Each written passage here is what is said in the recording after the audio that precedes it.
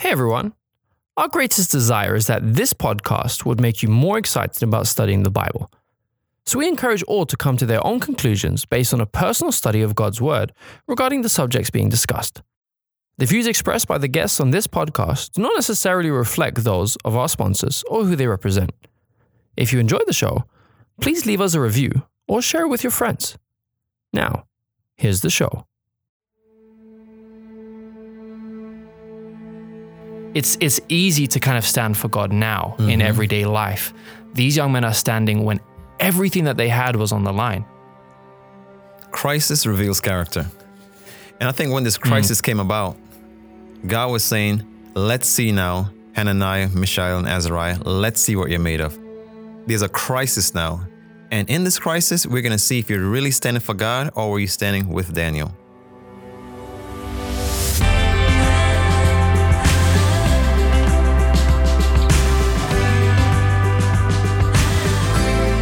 I'm Dean Cullinane, and you're listening to Why They Did That, a show that explores the motivations of biblical characters and how their choices can guide yours.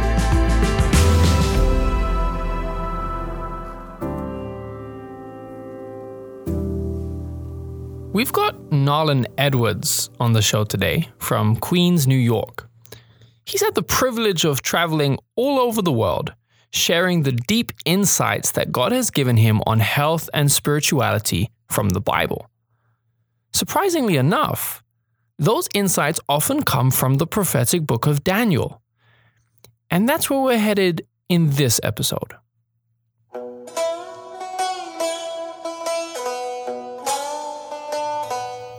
Now, the first character we're introduced to isn't Daniel. It's Nebuchadnezzar, the king of the great nation of Babylon.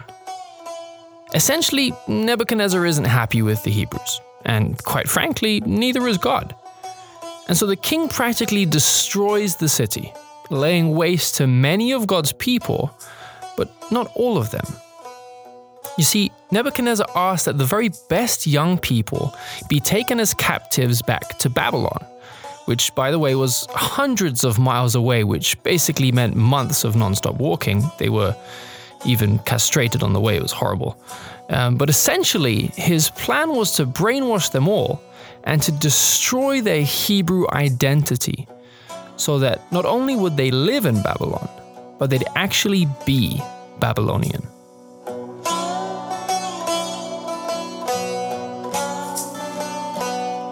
If you look at the chapter very carefully in Daniel chapter 1, there are three things that the king implemented in order to change their minds. Okay.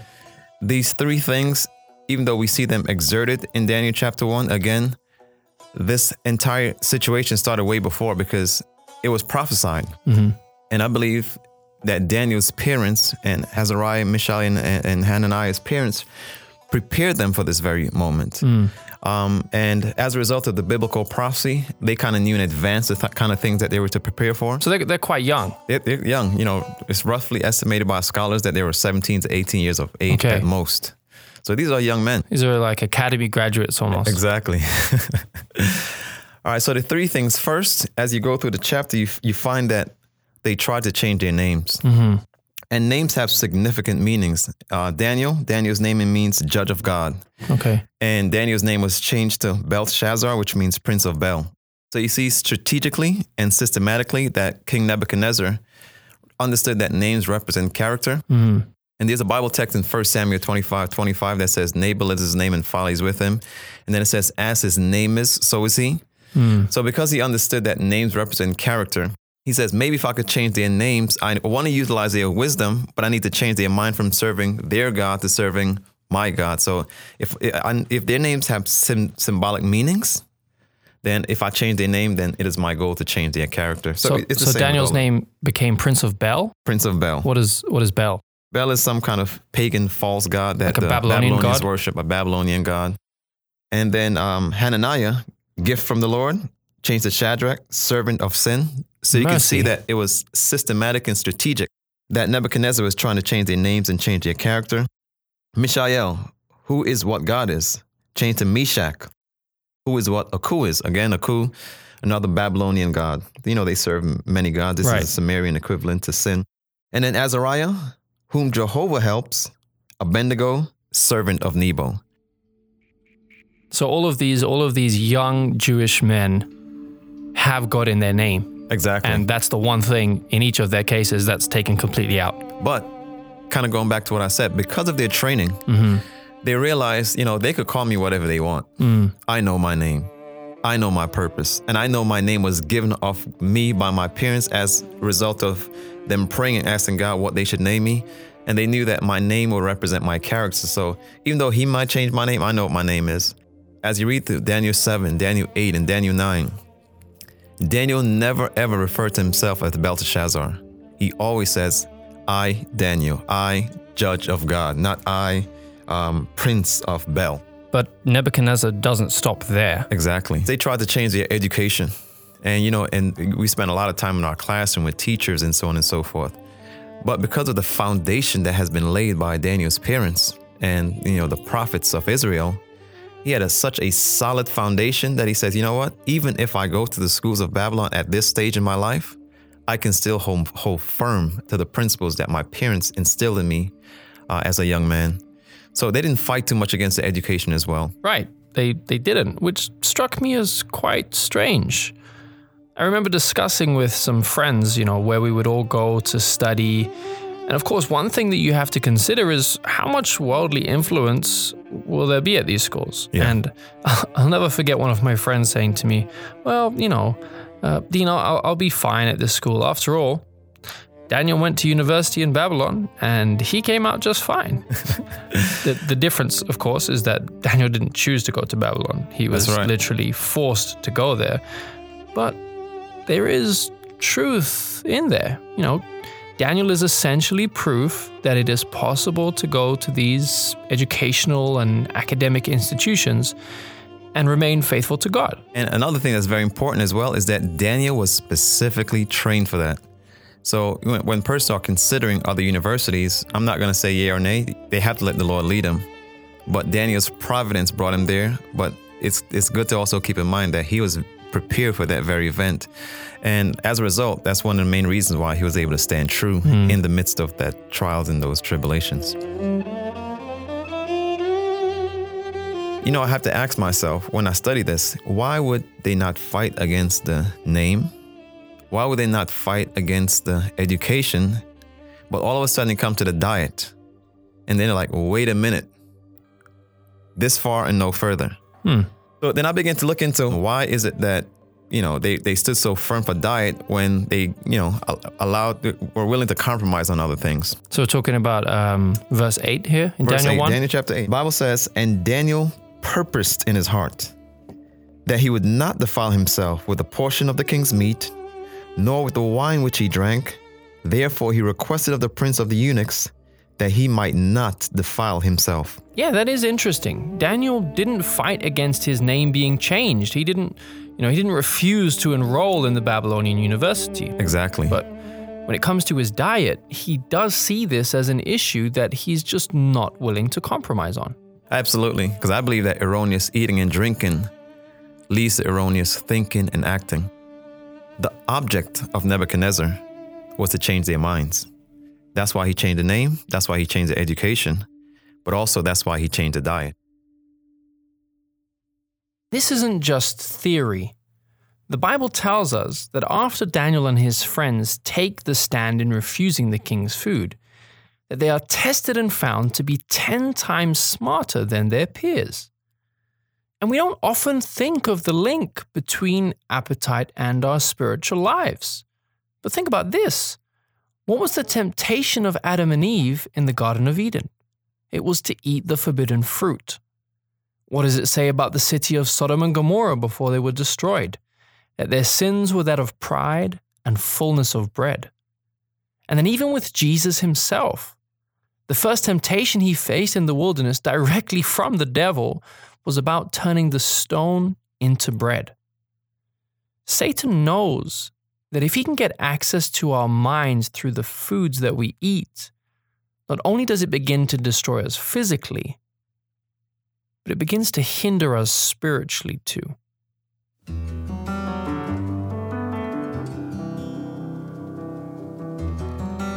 Now, we know, of course, that Daniel wasn't taken to Babylon alone. There were loads of Hebrews taken. But the only ones that are ever mentioned are Daniel and his 3 friends. Right. Hananiah, Mishael, and Azariah. And they're always mentioned in that very order. Daniel, Hananiah, Mishael, Azariah. And you think that there might be something in that? Absolutely. My first Bible study ever was Daniel chapter 2. Oh, it was? That was 1996. Same with me, just a few years later. I cannot tell you, honestly, how many times I read Daniel chapter 1 and Daniel chapter 2. It's probably countless. And it was about within a year that I discovered, as you read through Daniel chapter 1, it's very systematic. When you look at verse 5, now among these were of the children of Judah, notice the order, as you mentioned, Daniel, Hananiah, Mishael, Azariah. Verse 7, same thing. Daniel, name mentioned first. And then in verse 8, it says, and Daniel purposed in his heart. Right. Now we know the end result of the story. It was not only Daniel that purposed in his heart. All 3 of them did. All 4 of them, rather. Right. Why does the Bible says Daniel purposed in his heart and not Daniel, Hananiah, Mishael, and Azariah? Is it just because this is the book of Daniel? Well, we'll see. And then in verse 9 now God had brought Daniel into favor and tender love with the prince of the eunuchs. And the prince of the eunuchs said unto Daniel in verse 10. And it seemed like Daniel always took the lead. Right. Verse 11, then said Daniel to Melzar. So again, you see systematically that Daniel's name is always mentioned either first or mentioned exclusively. Right. Very systematic. Now, my conclusion is this, that there's lessons of great importance that can be learned from the history of Daniel and his companions. Daniel's name is mentioned first in the record books, and the reason why I believe this is that he exerted an influence over the other 3. And I believe that they looked at Daniel as a leader.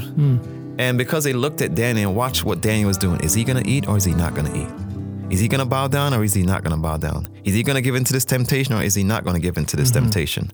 I believe that he exerted such an influence over the other 3 that if Daniel had failed, I believe that those other 3 companions would have also failed. And we can see that these 3 young men, their life physically, their salvation spiritually was to a large extent dependent upon the influence of Daniel. And I'm thankful that Daniel exerted a positive influence. And as a result of his influence, we see that in Daniel chapter 1, that they were willing to take a stand with Daniel. But if Daniel had said, I'm going to eat, I believe that they would have eaten as well. So essentially, the choices that Daniel is making in his own personal life are having a direct effect on that which his friends are also going to make. Absolutely. Now, we mentioned that as a result of Daniel's stand, that Daniel was brought in favor with the king. Now, when you go to chapter 2, you find that, the king had this dream and he couldn't figure it out. And he went to everyone else, and then they made a death decree, and they came to Daniel again. And they said, here's a death decree. No one can figure out the dream. Everyone is going to be put to death. And then when you go to chapter 2, it's amazing. You see the same pattern. Let's just look at just a few points in verse 13. It says, and the decree went forth that the wise men should be slain. And they sought Daniel and his fellows to be slain. Again, Daniel and his fellows to be slain. Then Daniel answered. Again, you see that he took the leadership role. Even though they were all around the same age, Daniel took the forefront to be the leader of these young men. And then the Bible says in verse 15 of Daniel chapter 2, he answered and said to Arioch, the king's captain, why is the decree so hasty from the king? Then Arioch made the thing known to Daniel. Then Daniel went in to desire of the king. Now, Daniel recognized that Christian fellowship is important. Even though you're willing to stand alone and you're able to stand alone if God bids you, it's always good to have brethren praying with you and fasting with you. So Daniel recognized that this was a matter of prayer. And he went and called those same friends that stood with him in chapter 1 and said, you know what? Here's a decree. We know about it. The only thing that we could do now is pray and ask God for wisdom to give us the interpretation of the dream. And he could have done that by himself. He could have done it by himself. But there's something about uniting with the brethren in prayer that, it gives encouragement. And I believe to a certain extent, it gives more power. So now, as a result of their prayer, as a result of Daniel's fervency and taking a role of leadership, God did reveal the dream to him. Now, as a result of that, let's go to chapter 2 and look at verse 48. It says, "Then the king made Daniel a great man." Now, what I like about this, even though the king made Daniel a great man, Essentially, this is a promotion. he got promoted. Right. Well, Daniel didn't say, well, praise God, I'm pious, I'm religious, I'm righteous, I made the right choices, and, those guys were only followers anyway. Let me just go ahead and take my promotion and leave them where they are. Uh-huh. Daniel recognized it was the uniting of the prayers of him and his friends that gave wisdom to that dream. He recognized that if he had left them too prematurely on their own, because of the influence that he was exerting over them, they probably would have still failed. So he said, they need to spend more time with me in council. That's what I believe, at least. And then in verse 49, it says, "Then Daniel requested of the king, and he set Shadrach, Meshach, and Abednego over the affairs of the province of Babylon. But Daniel sat in the gate of the king." So even though Daniel still had a higher position, he didn't just leave his friends in a position that they were in. He says, "King, I know you're promoting me, but I united with my friends in prayer." It was not just me. They prayed with me. Right. We stood together in chapter 1. And if you're going to promote me, at least do me a favor and promote my friends as well. So Daniel still utilized his influence. Even though he received a higher position, he didn't forget from whence he came, and he asked and requested that his friends be promoted with him as well. Now, how does this translate to us? Because we're talking about a lot about story that happened, 2,500 years ago, roughly, probably even more. So how does that translate to us today? I'm quite sure you have, and I have as well, many experiences where we have seen influence used for good and influence used in the wrong way as well. And unfortunately, I have a story of a father figure of mine whose son was influenced in the wrong direction. Young man, 19 years old, roughly the same age as Daniel, grew up in the same kind of home as Daniel, Christian home, taught religious piety, and went to Christian schools and to a large extent homeschool as well. He went to college, kind of what we talked about earlier. And when he went to the college, he got caught up with the wrong crowd. And they exerted a negative influence. Right. And as a result of the negative influence that was exerted, he was tempted to go and do a robbery. Sometimes people, a lot of youth, they do it just for a rush and just to, get a thrill out of it. And they don't realize that one of the main temptations of Satan is to just try the thing just once. Most intravenous drug users, they thought they were going to try it just once. Most persons that are on even some prescription medications or have made poor choices in their life, they thought they were just going to try it just once. And that's how Satan gets you. Just try it once. Just take one step. Not recognize that step is going to have a trickling and domino effect that leads to other steps. So unfortunately, he made a bad choice to go and do the robbery, and everything went sour. And long story short, he ended up murdering the guy in the store. Wow. Ended up shooting the guy. And he was 19? 19 years old. And the unfortunate thing, he was 19 and he was in jail until the age of 42, 43. So that's roughly 23 to 24 years that he spent in jail. His best years. Best years of life. That's when you develop. That's when your mind is developed. That's when you get family and family structure. And those most energetic best years of his life were spent in jail. And 24 years later, this was in the state of Alabama. They have very strict rules as far as death penalties are concerned. And he ran out of all options. And unfortunately, about 3 to 4 years ago, he was executed. Oh, wow. And I unfortunately had to watch his parents mourn of how their son was executed. Now, the only positive things about this, which I still don't recommend, is that as a result of his time in prison, he was able to give his life to the Lord. He did get to study. His parents did minister to him. And doubtless he's going to be saved. They give the greatest assurance that they know that their son is going to be saved eventually. But it doesn't take away from the wasted years. And not everyone has that same privilege and opportunity to receive salvation due to the poor choices that they made in their early years. And that's why the Bible says that we should give the Lord our energies and our minds, in our youthful years. And, we hear of stories like this, but I doubt that this young man, these were his aspirations growing up. Exactly. But, as you said, he associates with the wrong people. And before he even probably realizes it, he's doing things that he never thought he would do. Exactly. And that's the thing about influence. That's right. Is that oftentimes it is subconscious. We don't just think, oh yeah, I'm being influenced right now. Should I do this or should I not? It's one of those slow, like tiny step after tiny step compromises that we make. And we can almost feel this kind of, I don't know the word to use, kind of atmosphere of influence. Like, sometimes you'll walk into a room, two people have just been in there, maybe work colleagues, you walk in and you didn't know that they just had an argument with one another, but you walk in and you can almost feel it in the air.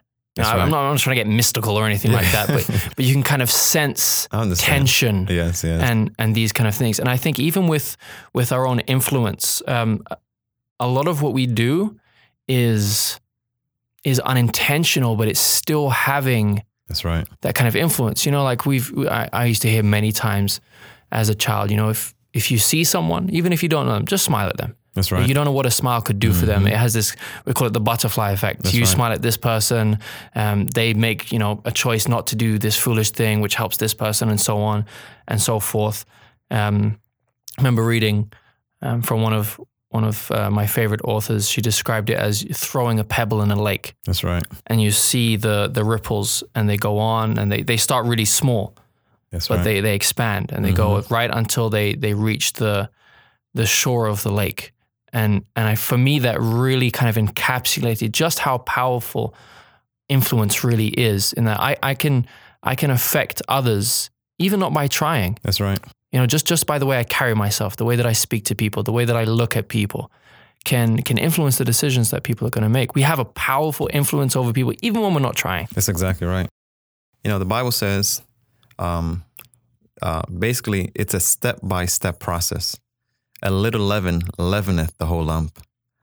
He that is faithful in that which is least is faithful also in much. So Satan knows, we're in the studio, we're looking at a door. If he wants to get you to that door, no one is going to stand, 20 to 30 feet away and try to take one leap through that door. So he said, why don't you just take one step? Then you take that one step. Then he says, why don't you take another step? Just come a little closer. And then come a little closer. And before you know it, you're out the door. And there's a statement that I've read that says, those who have step by step yielded to worldly demands and has conformed to worldly customs will not find it a hard matter to yield to the powers that be. Which means Satan knows where he wants to get you. And he's just going to say, take one step, then take another step, then take another step. And before you know it, you're fully fledged in a worldly environment, or you've been sapped and pulled out of the environment in which you have been brought up in the purpose that God has had for your life. But there's another statement that I've read that's very, very powerful. It says, God leads his people on step by step. And, as I look at my own personal life, I could see that I've made great strides in my Christian walk. And that's why it's important for us as Christians not to look down upon people, because we must understand that we were once in the same position. At least some of us were once in the same position that they were in. Or worse. And God, or worse, exactly. And God led us on step by step to where we are. And we know that even where we are, there's still much more steps to advance. And so, two things. Everything that we do on a day-to-day basis, as you mentioned, whether it be small or great, whether it's a smile, whether it's a hug, whether it's, giving someone something that they're in need of, those are influence that we could be exerting, that's swaying the realms of Satan and bringing someone out of his net. Everything that we do on a day-to-day basis, whether we're at work, whether we're at school, whether we're talking to a coworker, whether, they're watching the things that we eat, how we react, how we speak, we're always exerting an influence, and we must be watchful of that. Daniel is very clearly the leader of this group of 4 young men. And given that they've been taken from their homes at such a young age, they're doing pretty well. But just over the horizon lies a test that would shape their life and their legacy forever. Just trust me, you're going to want to hear what happens next. You're listening to Why They Did That. Have you ever wished you could just hit the reset button? Over the course of life, we've all made some pretty bad decisions when it comes to our health. And at times, it may seem as though these decisions are irreversible. But what if they're not? The New Start program, based in Weimar, California, is a physician-monitored, scientifically researched lifestyle change program based on 8 fundamental principles proven to help you achieve optimum health. This health recovery program is designed to prevent and reverse disease through natural methods, and they have had some truly astounding results. It's something that you just have to see, or better yet, experience. For more information, visit www.newstart.com. Daniel 3. Nebuchadnezzar has set up an image. It's 90 feet tall and made entirely of gold. He sends the word out. Everyone, the entire world is to meet in the plains of Dura to take part in a collective act of submission to the might of Nebuchadnezzar, the king of Babylon. Music, oh, loud music. And at that sound, all would bow down and worship the idol towering above them. If they refused, fire. They would be thrown into a flaming furnace, burnt alive in front of all gathered that day. And Daniel, their brother, their friend, their leader, he's nowhere to be found. This was their test, the greatest test they would ever face.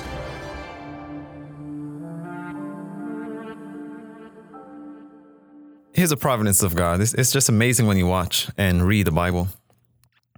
God knew that these young men were so dependent upon Daniel. And the Bible says, cursed is a man that trusteth in man. God wants us to have an individual relationship with him. And I believe that's why God made Adam, then had a relationship with him, put Adam to sleep, made Eve, had an individual relationship with her, and then he brought them together. God wants us to have individual relationships.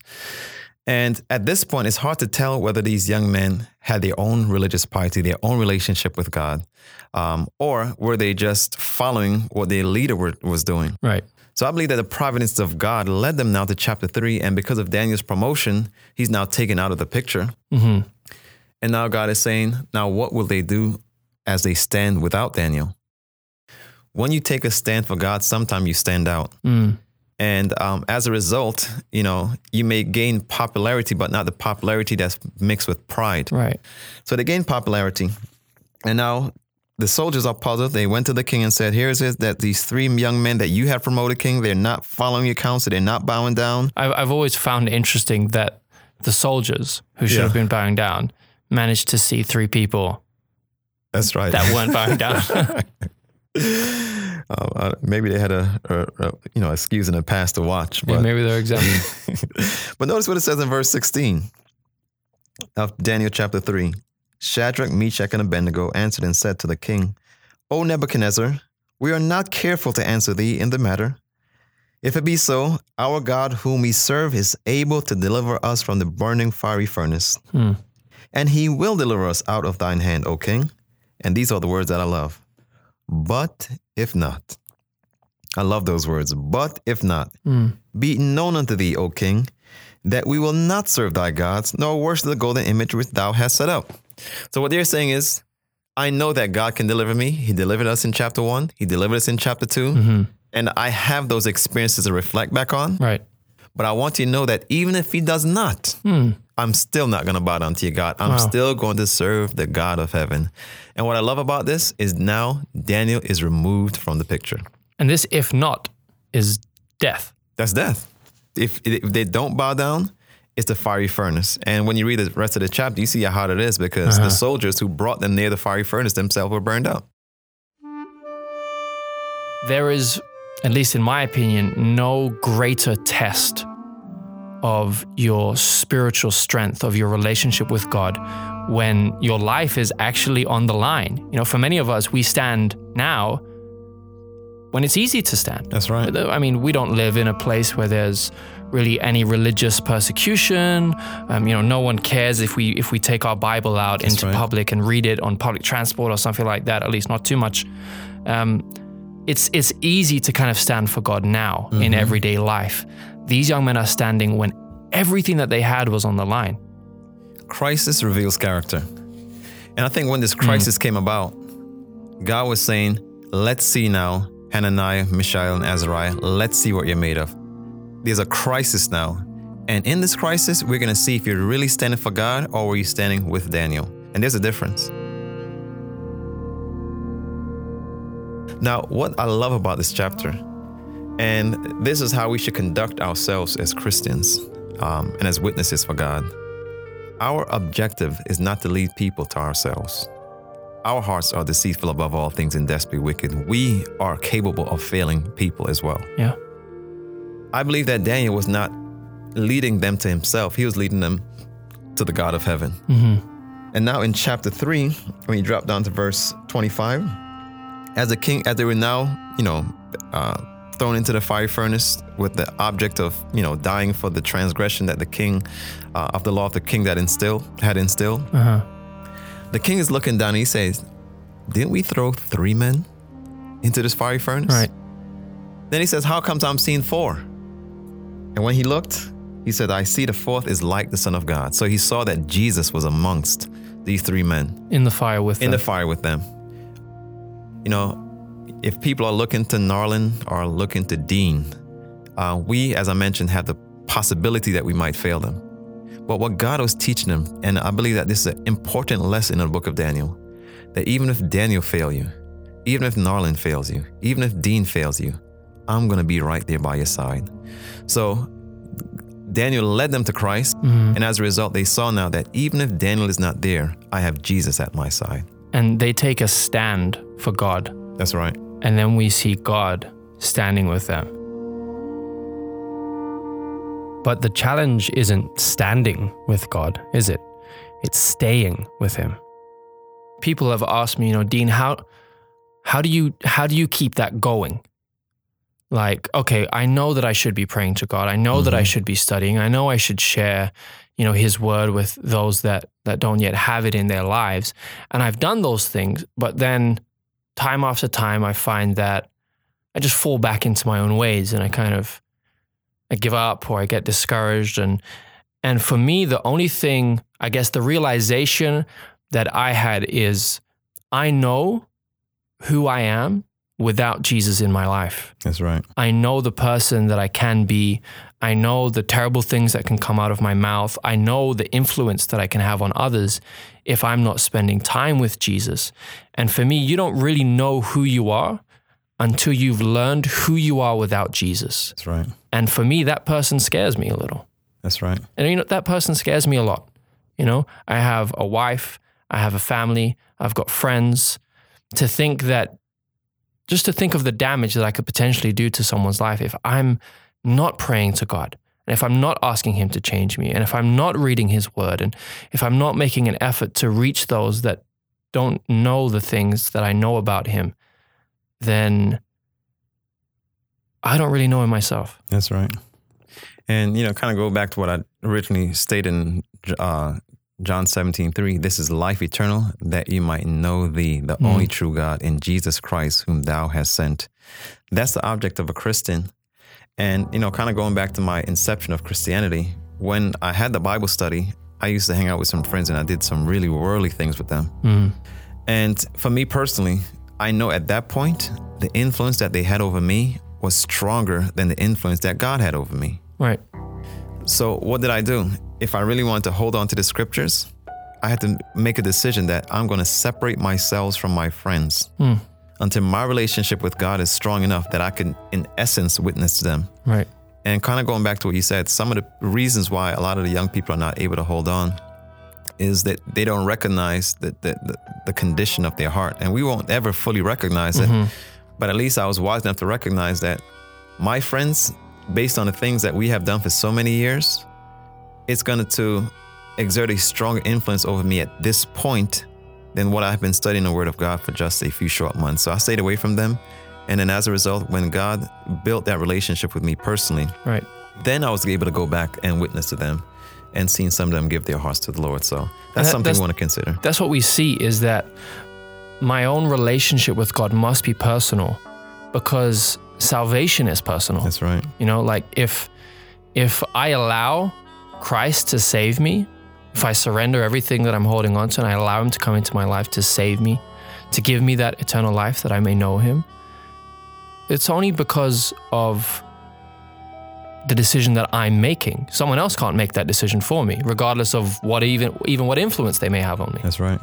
And even Daniel, we saw that even though Daniel got them to a certain point, when you look in the book of Ezekiel, chapter 14, it says, though Noah, Daniel, and Job were in it, they shall deliver neither son nor daughter. They shall deliver their own souls by their own righteousness. So one person cannot deliver you. You must have that personal relationship with God yourself. So Daniel can't save his friends. No, he can't. He can lead them. Right. But at the end of the day, just like Adam and everyone that has ever walked on this earth, God has given us something called the freedom of choice. And that's what makes God a loving God. He's not looking for robots. He's looking for people that would choose who they will serve. As God came into my heart now, and as God, began to change my heart, I developed a burden for those who have influenced wrong. Because I mentioned I had many friends and also cousins and family members who I know that I've influenced wrong. And, growing up, I kind of grew up into the, hip hop culture, right. liking certain kind of music and to a certain extent, the culture of it. And my cousins, 2 young cousins that were pretty innocent, I kind of introduced this music to them. Okay. And to a certain extent, the lifestyle.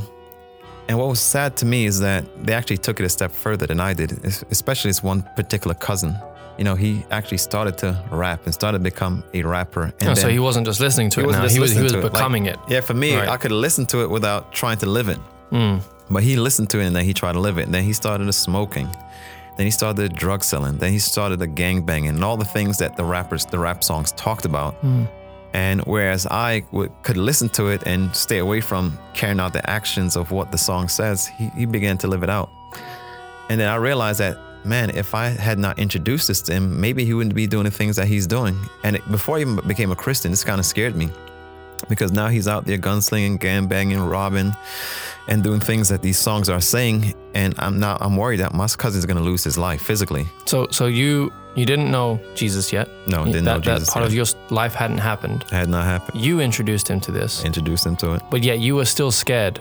That he was going to lose his life. Because of how far he had went. Exactly. Now, you can imagine when the Lord came into my heart now, and I'm looking at my cousin, how much more, even from a secular standpoint, I saw that something was wrong. Right. So now as a Christian, you can imagine how burdened I was to reverse the curse. And since I've influenced him for wrong, I'm praying and asking God now, please, Lord, help me to influence him for good. And I tried for years, only to fail. They were too steeped in the culture, too steeped in, the love and the lust of the world. And, they'll listen to me. They'll be respectful. They'll come around me and they'll not smoke. They'll come around me and not curse. And they won't listen to the music when they're around me, but they still didn't have that experience for themselves. Right. So I continued to pray. And, kind of like Joseph, something happened in his life that Satan meant for evil, but God turned it around and made it for good. And unfortunately, his girlfriend committed suicide. Your cousins? My cousin's girlfriend, yeah. Wow. And when she committed suicide, it literally tore him to shreds. And the reason why it did is she was calling him all day and he would not answer his phone. And knowing him, he was probably doing a lot of things that he shouldn't have been doing. He was a womanizer as well. I'm not sure what he was doing, but he was doing a lot of things that were worldly. And he ignored her calls. And then he got home to see his girlfriend hanging from a chair. And they had a young daughter. Oh, man. So that really impacted him. Then he started talking to me and many other ministers, and he began to talk to a lot of people that were telling him, things that he wanted to hear. And as a cousin, I was just honest with him. He was worried about where she's going to end up. And then I said, cuz, in all honesty, I'm not going to put her in heaven or hell. I don't know the intentions of her heart. I'm not sure of her experience. And God used a lot of factors to judge someone. She could have repented in the midst of realizing that she's made a poor choice, or maybe she just didn't know God and God is going to hold her accountable to what she knows. But what I can say is that now you can control your own destiny. You can't control what happened to her. That's past, and we won't know for sure until the resurrection day. But I said, imagine now that she did repent last minute and she did give her heart to the Lord. And now she's looking for you and your daughter. Where will you be? And then that led to some studies. He broke down in tears. And he says, I want to see her again. I say, if you want to see her again, then you have to give your heart to the Lord. And then that opened the doors for me to study with him. And, I opened my phone up to him. I said, call me at any time because I'm here for you. And I didn't know he would take it quite literally. He'll call me at 1 a.m. and 3 a.m. and 6 a.m. And, oftentimes I had to work. But, for me to have the opportunity to reverse the negative influence that I exerted on my cousin, that was a small thing to me. And praise God, another circumstance happened. His mother developed a hemorrhage and she was hospitalized in the midst of our study. And at that point, we had studied enough for him to have a basis to make a choice for the Lord. And he says, Lord, if you take my mother out of the circumstance, I'm going to be baptized. And sure enough, his mom, who couldn't walk and couldn't talk, is now 100% recovered. Wow. And as soon as she got out of the hospital and began to make strides, I was able to see my cousin get baptized and give his heart to the Lord. So the influence that I exerted negatively that led him away and further away from Christ, praise God, he gave me the opportunity once again to exert a positive influence, and I was able to see my cousin give his heart to the Lord. Somebody's life eternally could be dependent upon my actions on a day-to-day basis. And we must always be conscious that what we're doing and what we're not doing is leading someone to or away from Christ.